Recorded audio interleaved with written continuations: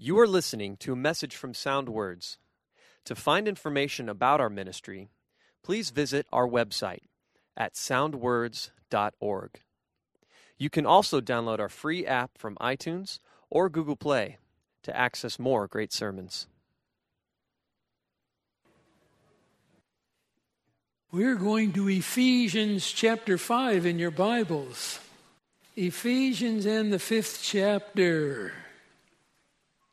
We're in the section of Ephesians that deals with the application of the doctrine that he presented in the first 3 chapters. Ephesians, as we have it now in our Bibles, is comprised of 6 chapters. And the first 3 chapters really lay the doctrinal foundation for what he wants to exhort us to put into practice in chapters 4, 5, and 6. He's talked about our walk. Be careful how we walk. In chapter 5, verse 15, therefore be careful how you walk. Then in verse 18, the contrast, do not get drunk with wine, but be filled with the Spirit. It's essential that we not only know the Word, but we do the Word. And you can't separate them. You really don't know the Word if your goal is not to put it into practice. If you're trying to put into practice what you really don't know, you just have a general idea of. Again, the two go together, knowing the Word and doing the Word. Leave a marker in Ephesians chapter 5. Come back to Matthew chapter 7. Matthew in the 7th chapter. We're in what's known as the Sermon on the Mount in Matthew chapter 7. And Jesus addresses this whole issue of obedience to the Word. I will pick up with, the emphasis in verse 15 of chapter 7 of Matthew reminds the danger of false prophets, those who profess to be representing God but are not. Verse 16 of chapter 7 of Matthew said, you will know them by their fruit. Then in verse 20, so then you will know them by their fruits. That emphasis, you'll know them by how they conform to the Word of God. What they do with the doctrine that they've been taught. Do they really live it out? So verse 21 says, not everyone who says to me, Lord, Lord, will enter the kingdom of heaven. But he who does the will of my Father who is in heaven, that's the one who will enter. So you see the contrast. It's not just knowing, but it's doing. Many will say to me on that day, Lord, Lord, did we not prophesy in your name? In your name cast out demons. In your name do many miracles. And I will declare to them, I never knew you. Depart from me, you who practice lawlessness. So they can prophesy in his name. They can cast out demons in his name. They can perform many miracles in his name. Doing all this supposedly out of some kind of relationship and empowering of them with the person of Christ. And yet they're totally foreign to him. He says, I never knew you. Depart from me, you who practice lawlessness. You see the practice and the knowledge. The practice and the knowledge. And be very careful, because sometimes the practice is let go of before the knowledge. So we have people going to Protestant and Catholic churches who claim to know something about the Bible, but really the implementing of it in their lives is lacking.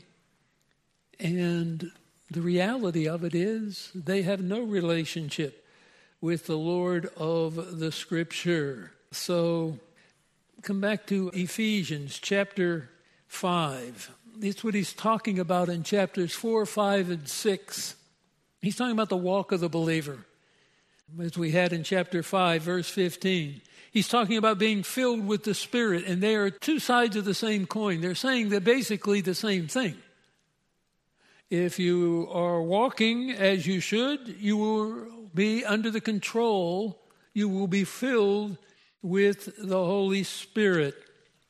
Let me just give you, again, the 4 characteristics of everyone who is a believer. We were going to do these on a slide, but we didn't do that. But let me just give it to you. The first, we do it with the acronym RIBS, R-I-B-S. R stands for regeneration. You are regenerated by the Holy Spirit, made new as a person in Christ. Come over to Titus chapter 3, verse 5. Titus chapter 3 and verse 5 says, He saved us not on the basis of deeds which we have done in righteousness, but according to His mercy, by the washing of regeneration. So that's where we get that expression, regeneration, in the acronym RIBS. Regeneration, by the washing of regeneration and the making new by the Holy Spirit, whom He poured out upon us richly through Christ our Savior. So we are regenerated the moment we believe. That's the issue. It's not, well, I live a life that is pretty good. I live a life that I don't think you'd find a lot wrong with. That doesn't get you there. And you must be born again. You must be made new by the Spirit of God by placing your faith in what Christ has done for you on the cross. So that's regeneration. Indwelling is the work of the Holy Spirit in dwelling within, in the life of a person. This is crucial because you can't be filled or controlled by the Spirit if He's not indwelling you. This becomes crucial. Come back to Romans chapter 8. Just give you a verse for each of these. So this is the I in the RIBS, R-I-B-S, regeneration. The second is indwelling. Romans chapter 8 and verse 9. However, you are not in the flesh, but in the Spirit, if indeed the Spirit of God dwells in you. But if anyone does not have the Spirit of Christ, he does not belong to Him. There is no such thing as a Christian who is not indwelt by the Holy Spirit of God. If you don't have the Spirit, you don't belong to Him. That's said as clearly as it could be in Romans chapter 8, verse 9. The B in the RIBS is for the baptism of the Spirit. That occurs to every believer. So regeneration, that's foundational. Indwelling, that's a result of being made new by the Spirit. He also takes up residence in your life. You are baptized by the Spirit. Come over to 1 Corinthians chapter 12. I've just selected a verse on each of these. 1 Corinthians chapter 12, verse 13 says it very simply, for by one Spirit we were all baptized into one body. And it is universally the same for every believer. Whether you are a Jew or Greek, slave or free, we are made to partake of one Spirit, to drink of one Spirit. The body is not one member, but many. But there's one body. So it's the baptism of the Spirit, and that's described for us in detail in Romans chapter 6. You don't need to turn there for now, but you can go back and read that at your leisure. So the baptism of the Spirit is the work of the Spirit that identified you with Jesus Christ in His death, burial, and resurrection. So when I placed my faith in Christ alone, God viewed me as having died with Christ, was buried with Christ, was raised with Christ, a new person. So I was made new in Christ and indwelt with the Spirit of God, and then also His sealing ministry. And you can come back to Ephesians. We'll pick it up in Ephesians. We'll take 2 verses on that since we're in the book we're in. Ephesians chapter 1, verse 13. In Him you also, after listening to the truth, the message of truth, the gospel of your salvation. That's repeated emphasis. That gospel of your salvation is the good news. You be saved by placing your faith in Christ and Him alone. Having also believed, you were sealed in Him with the Holy Spirit of promise, who is given as the pledge of our inheritance, as a down payment, with a view to the redemption of God's possession. So we have the Holy Spirit, and that's God's guarantee that there's coming a day in the future when he will transform these bodies and bring them into conformity with the body of his resurrected glory. And then we will be perfect in every way. But we have the Holy Spirit as a seal in chapter 4 of Ephesians. Verse 30, do not grieve the Holy Spirit of God by whom you were sealed for the day of redemption. That's God's guarantee to us that what he has begun, he will complete. So I can be sure death won't affect that. I will someday be resurrected, joined with those who don't die, and together we will be glorified in his presence at the rapture of the church. So, regeneration, indwelling, baptism, sealing. Those are 4 works of the Spirit that happen immediately and simultaneously. When we are regenerated, we are indwelt. When we are indwelt, we are baptized. When we are baptized, we are sealed. Those 4 things happen at the moment you placed your faith in Jesus Christ. If you didn't place your faith in Christ, then everything else is just external form. And we're back to, for example, what we read in Matthew chapter 7, where you can prophesy in his name and cast out demons in his name and perform many miracles in his name, and he'll say, I never knew you. Well, how do you do those works? Well, the point is that I never knew you. That's what I have to deal with. Do I really know him, or am I just conforming because some of you were raised in this church? You've heard the truth. You pretty well conform your life. But that doesn't mean you've been born again, born from above. Now, we do all this because when we come to chapter 5, in verse 18, where it says, do not get drunk with wine, for that's dissipation, but be filled with the Spirit. That's a present tense. That's an ongoing reality for us. Those 4 things we did with ribs of the Holy Spirit's work happened the moment we were saved. We are not to grieve the Holy Spirit, the one who sealed us for the day of redemption, but that sealing is taking place with his taking up residence in our lives. But now the be filled with the Holy Spirit is an ongoing responsibility. It means to be controlled by the Spirit, to do what the Spirit directs, which is in accord with the Word of God. Now, there's a distinction between trying to conform myself to the Word of God and having the Spirit of God conform me from within. But I take it with the ministry of God's truth, the functioning of the gifts together. So, we looked at verses following, verse 18, which commanded us to be filled with the Spirit. We're not commanded to be indwelt by the Spirit as believers because we're already indwelt. But as believers, we are commanded to be filled with the Spirit, under his control, doing what he would have us to do, bringing us more and more into conformity with his word. And there were 4 participles, 5 really, of ing, as we have in English, for our participles. In verse 19, speaking, singing, making melody. The variations in there are not great, but you can go back and look at those. Giving thanks in verse 20. And then verse 21, and for some reason we've, in our New American Standard Bibles, not done it an ing word, but it literally, as you have it in your margin, being subject. Verse 21, being subject to one another in the fear of Christ. That's an evidence of the Spirit's work. The mutual interaction we have. That's why it's important we get together.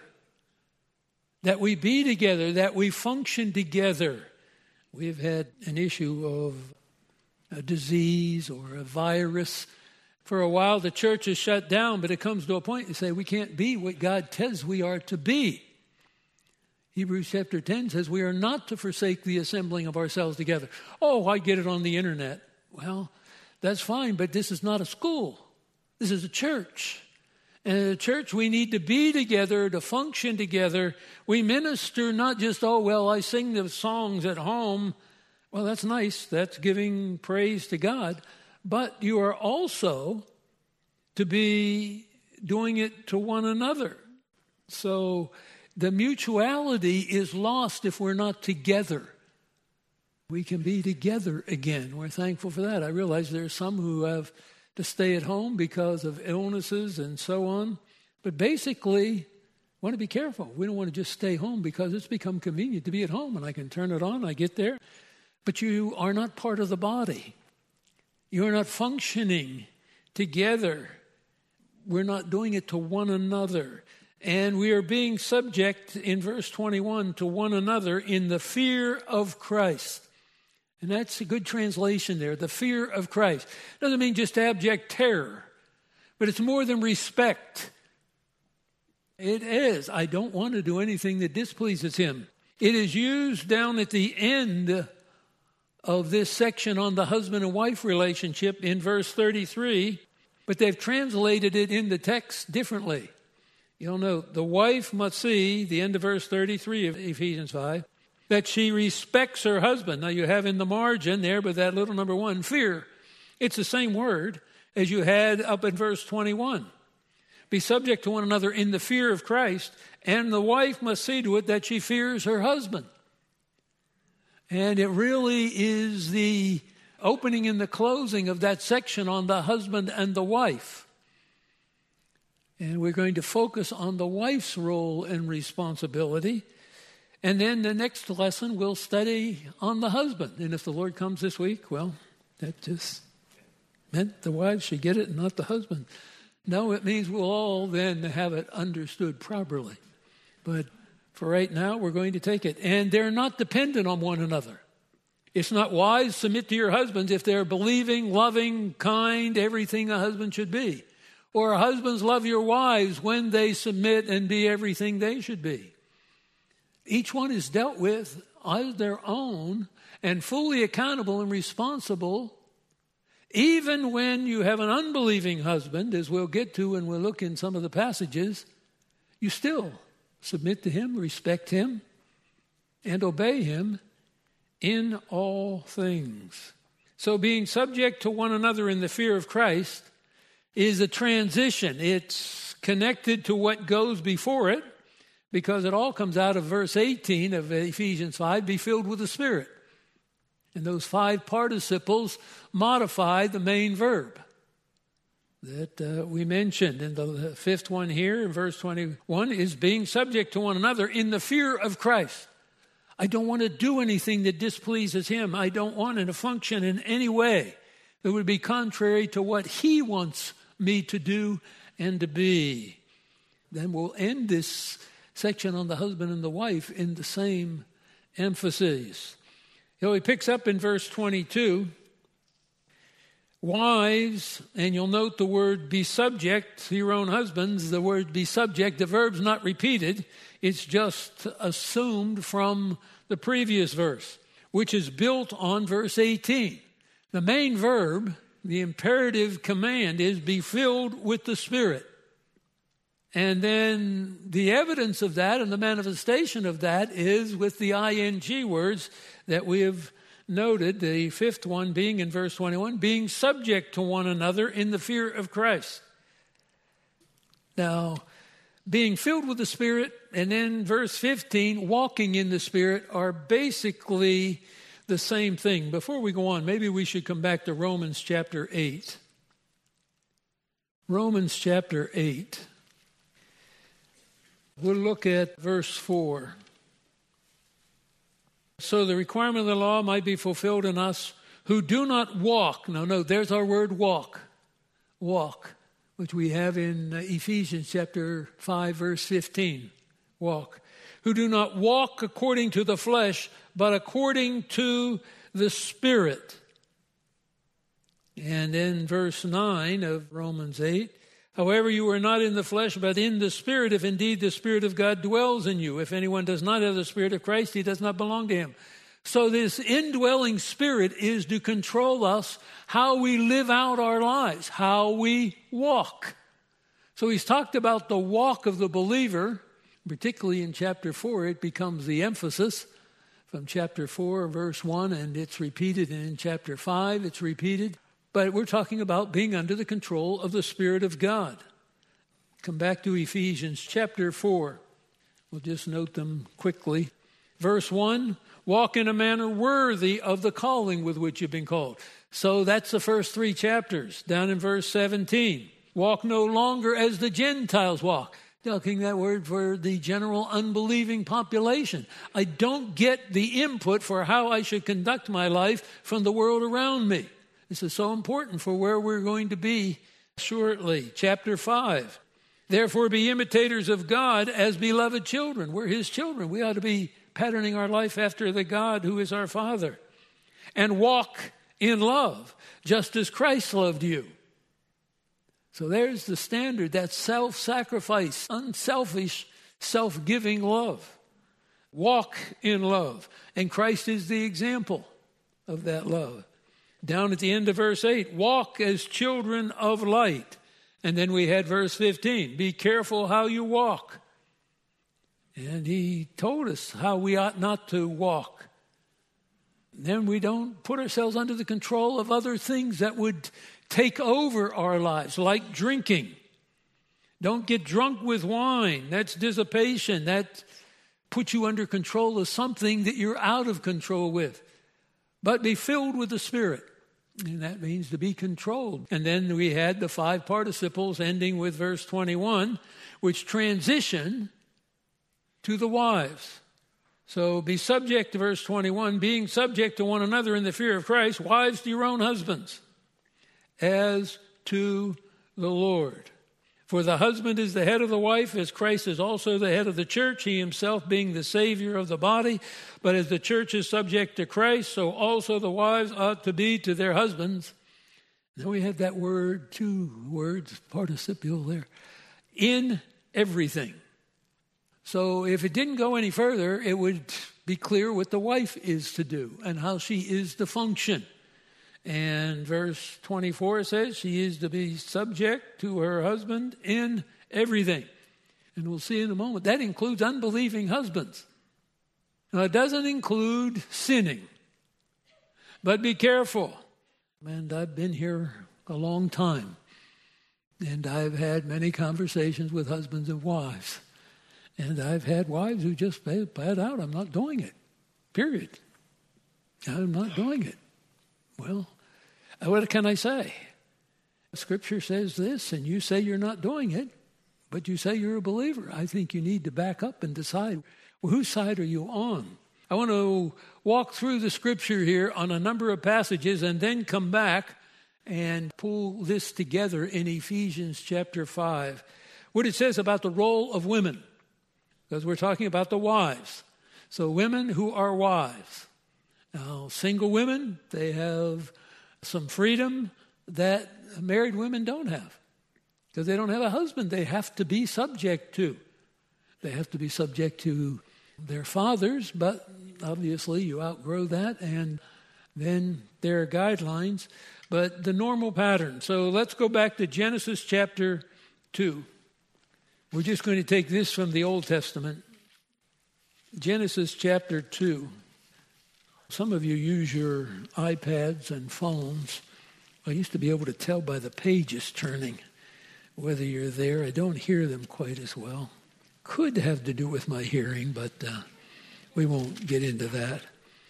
Genesis chapter 2, verse 18.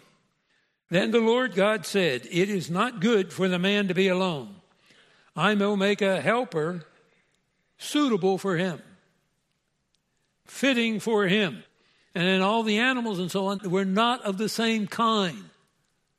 There's nothing there that we have our animals, we get attached to our dogs and our cats, and there is nothing in the animal world that fits what God intends for the husband and wife to bring to one another. So in all the animals God created, and they were perfect at that time, there was not a helper suitable for him, the end of verse 20. So the Lord God caused a deep sleep to fall upon the man, and he slept. And he took one of his ribs and closed up the flesh at that place. The Lord God fashioned, literally built, into a woman the rib which he had taken from the man and brought her to the man. And the man said, this is now bone of my bones, flesh of my flesh, she shall be called woman, because she was taken out of man. Now there we're going to see when we get to the New Testament, there is an order established, because the man was created first and the woman was created out of the man. That gives the man priority.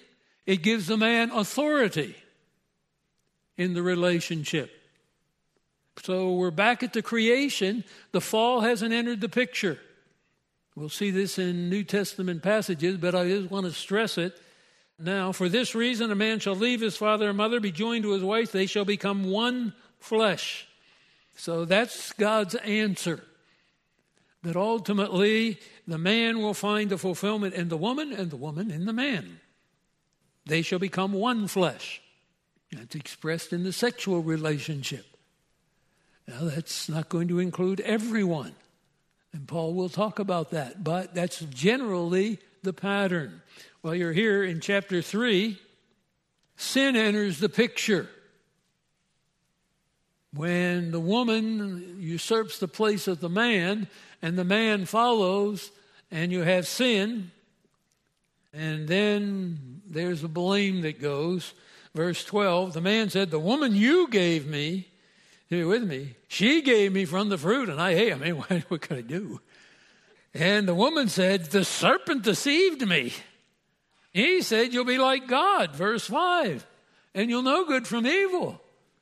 And there was an element of truth in that. She knew evil like she never knew it before, because she became an evil being. And the Lord God, so he just takes it in order. Said to the serpent, said to the woman, verse 16, to the woman he said, I will greatly multiply your pain in childbirth. In pain you'll bring forth children. Your desire will be for your husband, and he will rule over you. And for Adam, because you listened to the voice of your wife. And on for the judgment on Adam. We're focusing on the wife right here now. Your desire will be for your husband, he shall rule over you. So the order is not changed, but there's conflict in the order now that wasn't there. The beautiful harmony and oneness has been broken. And now the man will still rule, but it will be unpleasant. Your desire will be for your husband, and he will rule over you. All right. I've just written these verses down I want us to do in order. So go to 1 Corinthians chapter 11. I just took them as we have them in our Bible. So 1 Corinthians chapter 11. And you'll see some of this will go back to what we just read in Genesis. All of it's based on that. Chapter 11 of 1 Corinthians opens up, now be imitators of me just as I am also of Christ. Verse 3, I want you to understand that Christ is the head of every man. The man is the head of the woman. God is the head of Christ. There is order established. Every man who has something on his head while praying or prophesying disgraces his head. Every woman who has her head uncovered disgraces her head. Why? Verse 7, for a man ought not to have his head covered, since he is the image and glory of God, but the woman is the glory of man. Man does not originate from woman, but woman from the man. The man was not created for the woman's sake, the woman for the man's sake. That all takes us back to Genesis 2. Sin has aggravated the problem, but it's not changed the relationship. That's crucial. So even in worshiping God, when you're doing the same thing, praying, prophesying, a woman would have to have her head covered, because that is normally what God would use a man for. And the leadership he is exercising in praying and prophesying. We don't pray and prophesy, so we don't have the same restrictions on head covering, since they are particularly related to that, because they were particularly, the Old Testament particularly, are Old Testament male prophets. The leading in prayer, we don't have the women do that with the men present. If we did, they should have their head covered. It's just what the Scripture says. And the reason goes back to the creation. Not the fall, but the creation. The man is the image and glory of God. The woman is the glory of the man, because she was created out of the man. something already had been made by God, and then he took part of what he had made and made the woman. That's the argument. He took the side part out of the man and then fashioned it into a woman. So we don't have two exact, distinct, separate beings in that sense, because the woman was taken from the man. And it was created for the man's sake because, and if we had read all of chapter 2, we would have read there that it's not good for the man to be alone. Now, Paul makes an exception we'll talk about, but basically, God intends marriage to take place. A man was not created for the woman's sake, the woman for the man's sake, because God said it's not good for the man to be alone. So I'll make a helper for the man. So that's, however, in the Lord, neither is the woman independent of the man and the man of the woman. For as the woman originates from the man, so also the man has his birth through the woman, and so on. So there is an equality, but there is a distinction. We get those who play with the Scripture, and this is where I don't know where we're dealing with believer and unbeliever for sure on some of these, but they just decide I'm going to take this portion of Scripture, but I'm not going to accept this portion of Scripture. There is an equality there. There are only two human beings on the face of the earth, the male and the female.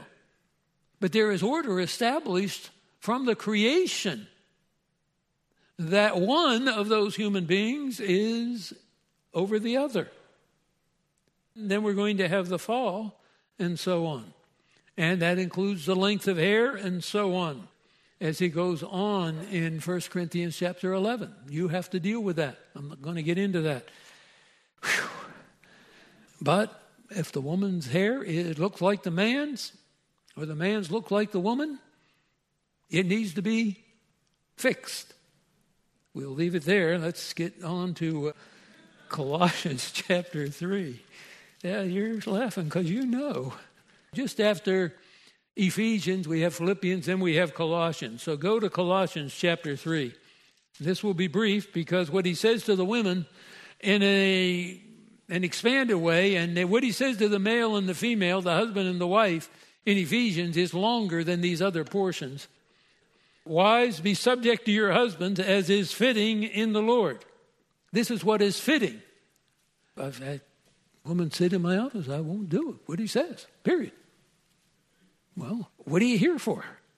You've already made up your mind you're not going to do what the Bible says you have to do, and you've got your reasons for it. We all have. Well, because of this, because of that. Wives, be subject to your husband as is fitting in the Lord. That's what's fitting in the Lord. That you be subject to your husband. I didn't write it. Don't get upset with me. Wives, be subject to your husband as is fitting in the Lord. Now come over to 1 Timothy chapter 2. What we're finding is a consistency in what we have in the Scripture regarding the role that a woman is to have and to fulfill. In 1 Timothy chapter 2, we pick up with the women in verse 9.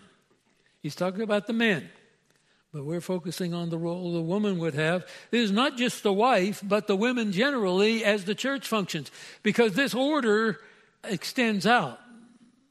There's only two people on the whole face of the earth. Adam, and then when God made the woman out of the side part of Adam, you have two people, but one was made out of the other. I want the women to adorn themselves with proper clothing, modestly, discreetly, not with braided hair, gold, pearls, costly garments, but rather means of good works as is profit for a woman making a claim to godliness. Oh, it doesn't mean a woman doesn't have clothes and all, but that's not to be the focal point of her life. That's where the world is. You turn on the news, you look at it on your computer, and it's always about what this woman's wearing or what she's done. But for the godly woman, she may have nice clothes. She may have clothes that are shabbier. It's not the point. The point is, verse 10, her good works, as is proper for a woman making claim to godliness. Your claim to be a believer, you claim that I've trusted Christ, I belong to God, well, then you act accordingly. A woman must quietly receive instruction with entire submissiveness. Verse 11.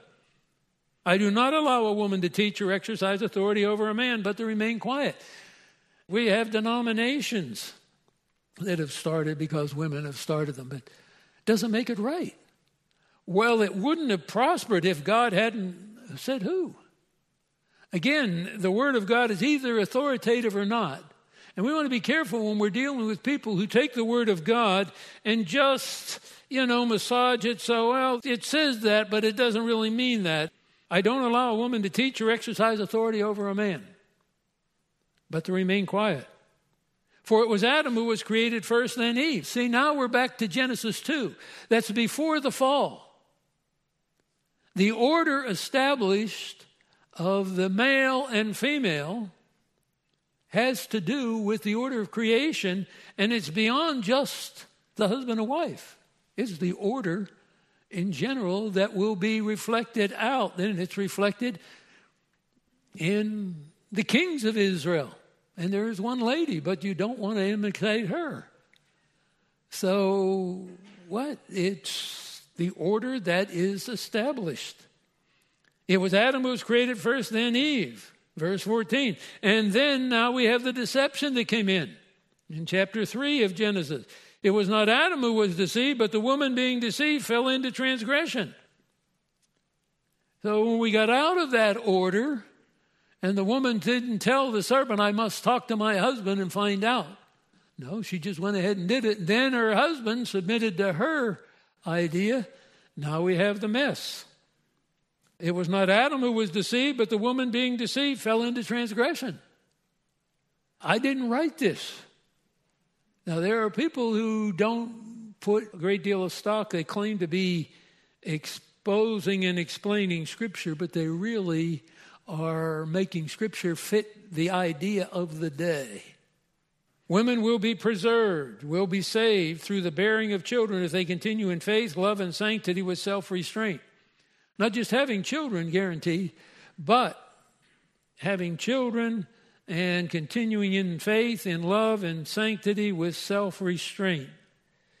Discretion as you have it in your margin. That's the woman's role. That's the woman's realm.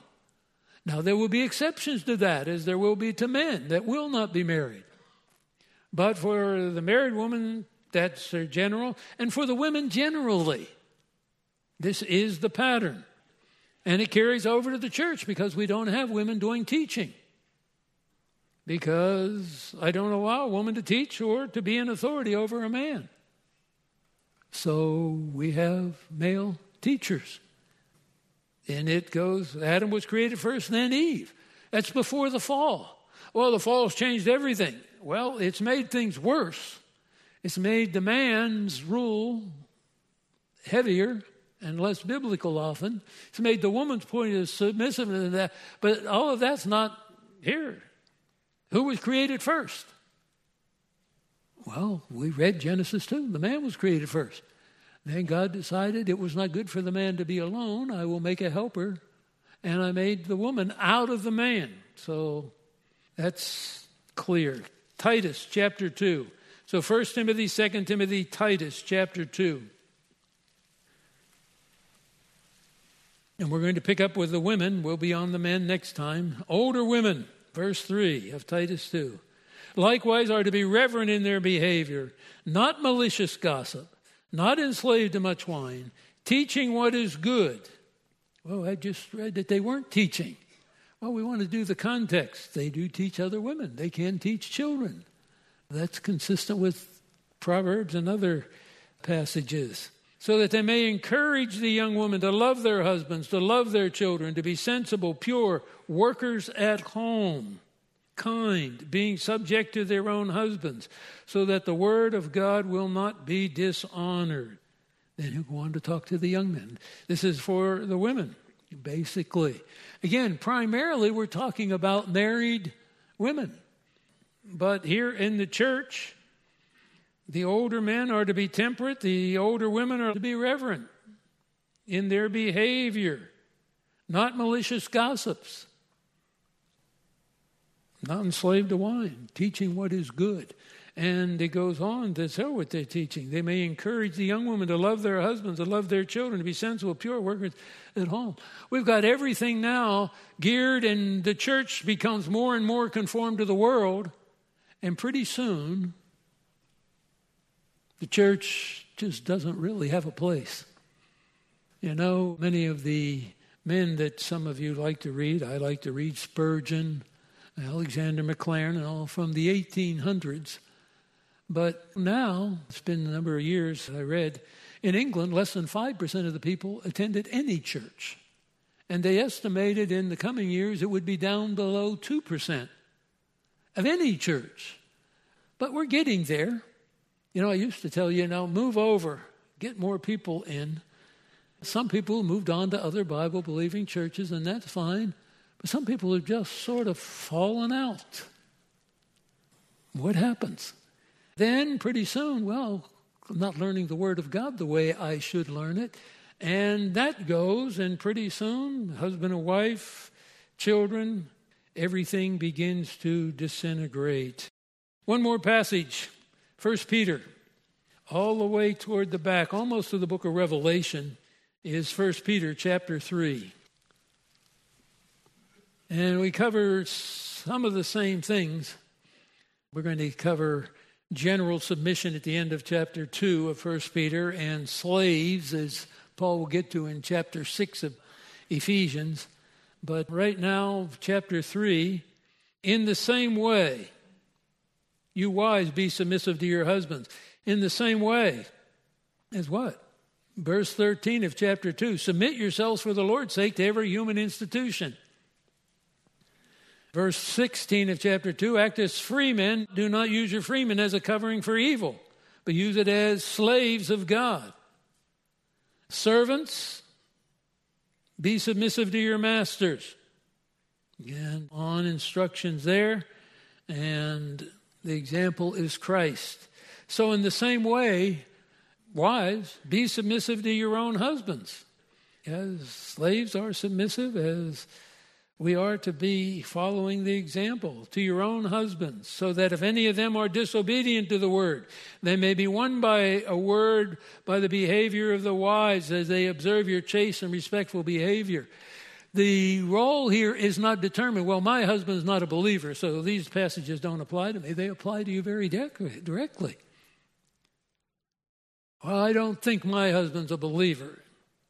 Then by your chaste and respectful behavior, you may impact him. Then he wants me to sin. But I've only been here for 50 plus years, and I've had a lot of marriage couples. Really, the wife's issue doesn't come down to usually sin. Where it is clearly sin, the wife shouldn't do it. That's clear. Book of Acts chapter 5, the apostles are clear. I cannot disobey God. But most of the, I don't think it ought to be. I don't. It doesn't matter what you do or don't. It matters what God says. So maybe your husband's an unbeliever. That will make your life and your obedience to him more difficult. But your adornment must not be merely external, braiding the hair, wearing gold jewelry, putting on dresses, but let it be the hidden person of the heart. Again, it doesn't mean you don't wear dresses or you can wear jewelry, but you want to be careful. That's not what your adornment is about. What I'm about, and this is where the wife must keep her focus, and especially when she has an unbelieving husband, I must keep it on being a godly person. But I must be careful to be obedient to him. Otherwise, we went through this. I can do this. Both my parents are home with the Lord now. My mother was saved before my father, and we were saved when I was a young person. But I do remember certain things. My dad said, you look like walking death.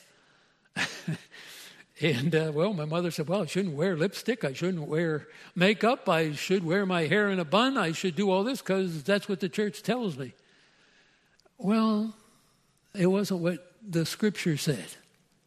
Now, when later my dad was saved and then my mother, they adjusted and got into a church where the word was taught, they could adjust. And my mother would, I can respect your father, and I respect the fact that he would like me to dress like my father could respect. But that takes time. So we want to be careful. The hidden person of the heart, verse 4, with the imperishable quality, here we go, of a gentle and quiet spirit. It's not making an issue all the time if you have an unbelieving husband. It's not. It's your gentle, your quiet spirit. There are certain things you can't do, certain things you must do, because the Scripture is clear on that. The book of Acts talks about that, and chapter 5 in particular. But generally, if you want me to do that, yes, I'll do that. It's the gentle and quiet spirit, the hidden person of the heart. For in this way, verse 5, in former times the holy women also, who hoped in God, used to adorn themselves, being submissive to their own husbands, just as Sarah obeyed Abraham. I want you to pick up something here, because when we get back to Ephesians, and I haven't forgotten it, some make a point. Well, the wife is told to be submissive to her husband. She's not told to obey him like the children and the slaves are. But they're really synonymous expressions. If you read certain commentators, they'll make note of that. Being submissive and obeying go together. And they're the two words that we have dealt with in Ephesians 5. The wives are to be submissive to their husbands. Children are to obey their parents. Slaves are to obey their masters. But here, she was being submissive to their own husband, just as Sarah obeyed Abraham. How'd she show she was submissive? She did what he wanted. Now, again, that doesn't mean in sin. Well, he wants me to sin. I guess I go get drunk because he said you should get drunk. No, I can't get drunk. I go with you, and I'll bring you home. I'll drive you home when you get drunk, but I won't get drunk. I mean, want to be careful here, because this becomes an excuse for the wife to say, well, I disagree. Well, you're put in the submissive position, just as the slave is, just as the children are. You obey. Sarah obeyed Abram, calling him Lord. Whoa, that's going pretty far. Calling him Lord. And Genesis 18:12, you can turn there as you have time. We don't need to go back there now. But she obeyed him, calling him Lord. She respected him. That's the example. And you have become her children if you do what is right without being frightened by any fear.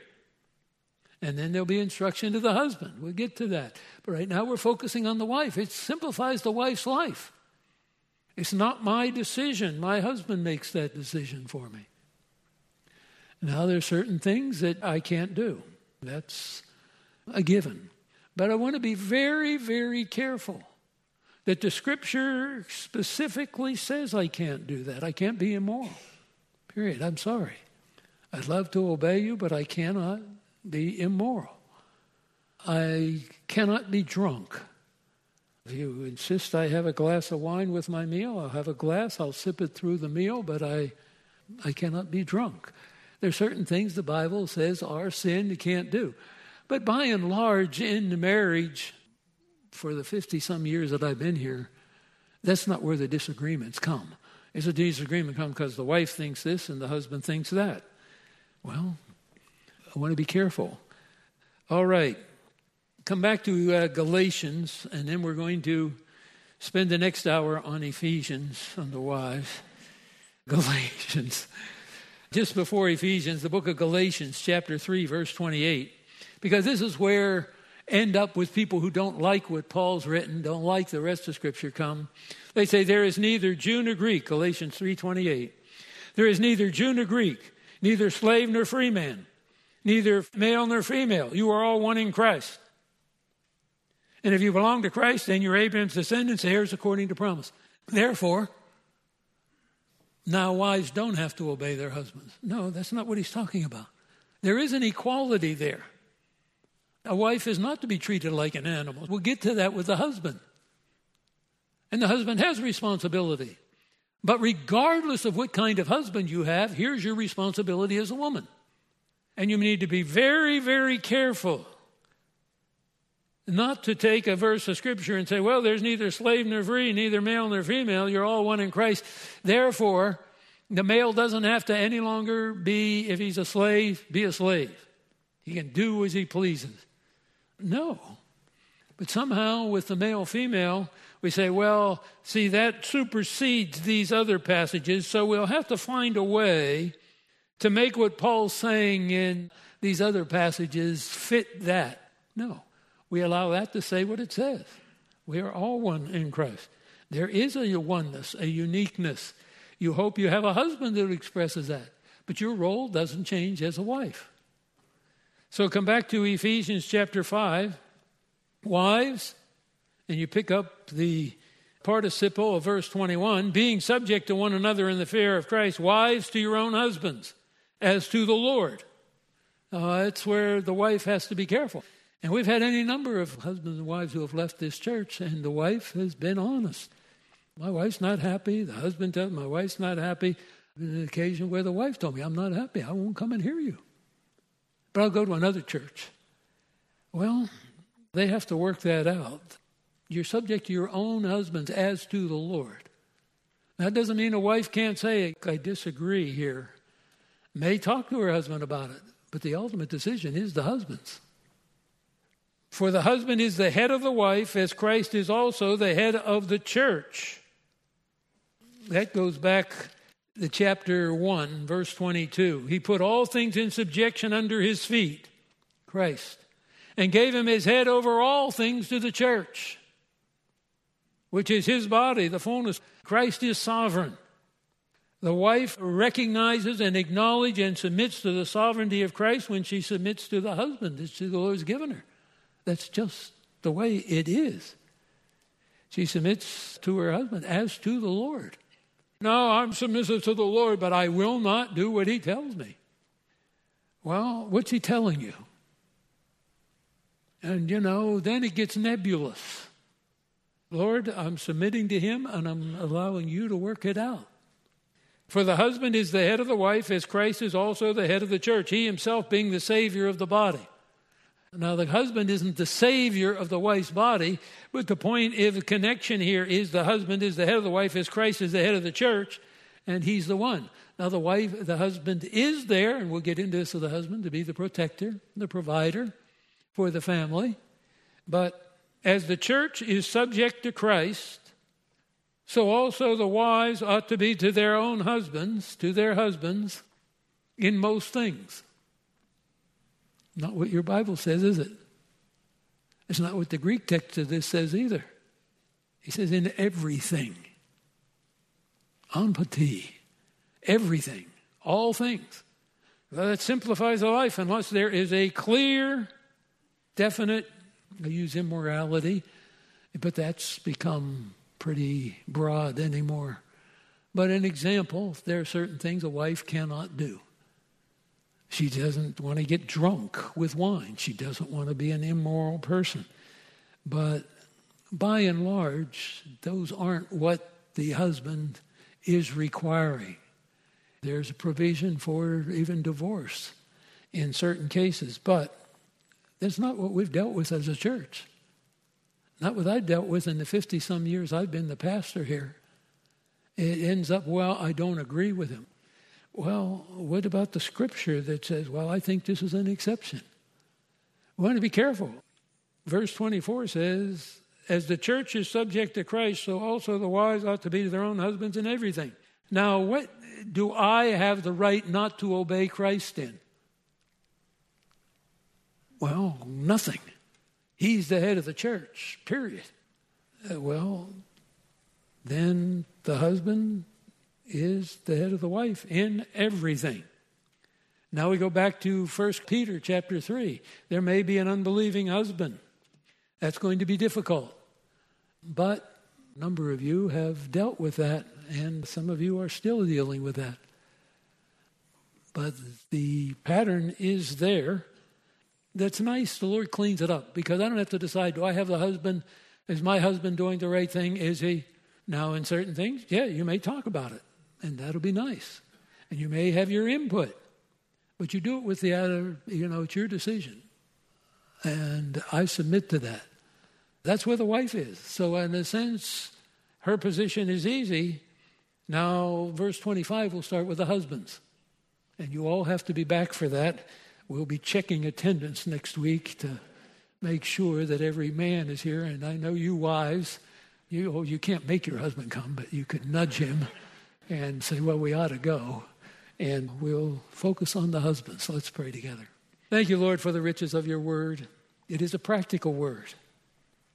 It is biblical. It is theological. It is true. And Lord, the application of that and the implementation of that into our lives individually results from our being willing to be filled with the Spirit. It's an ongoing thing. It's a growing thing.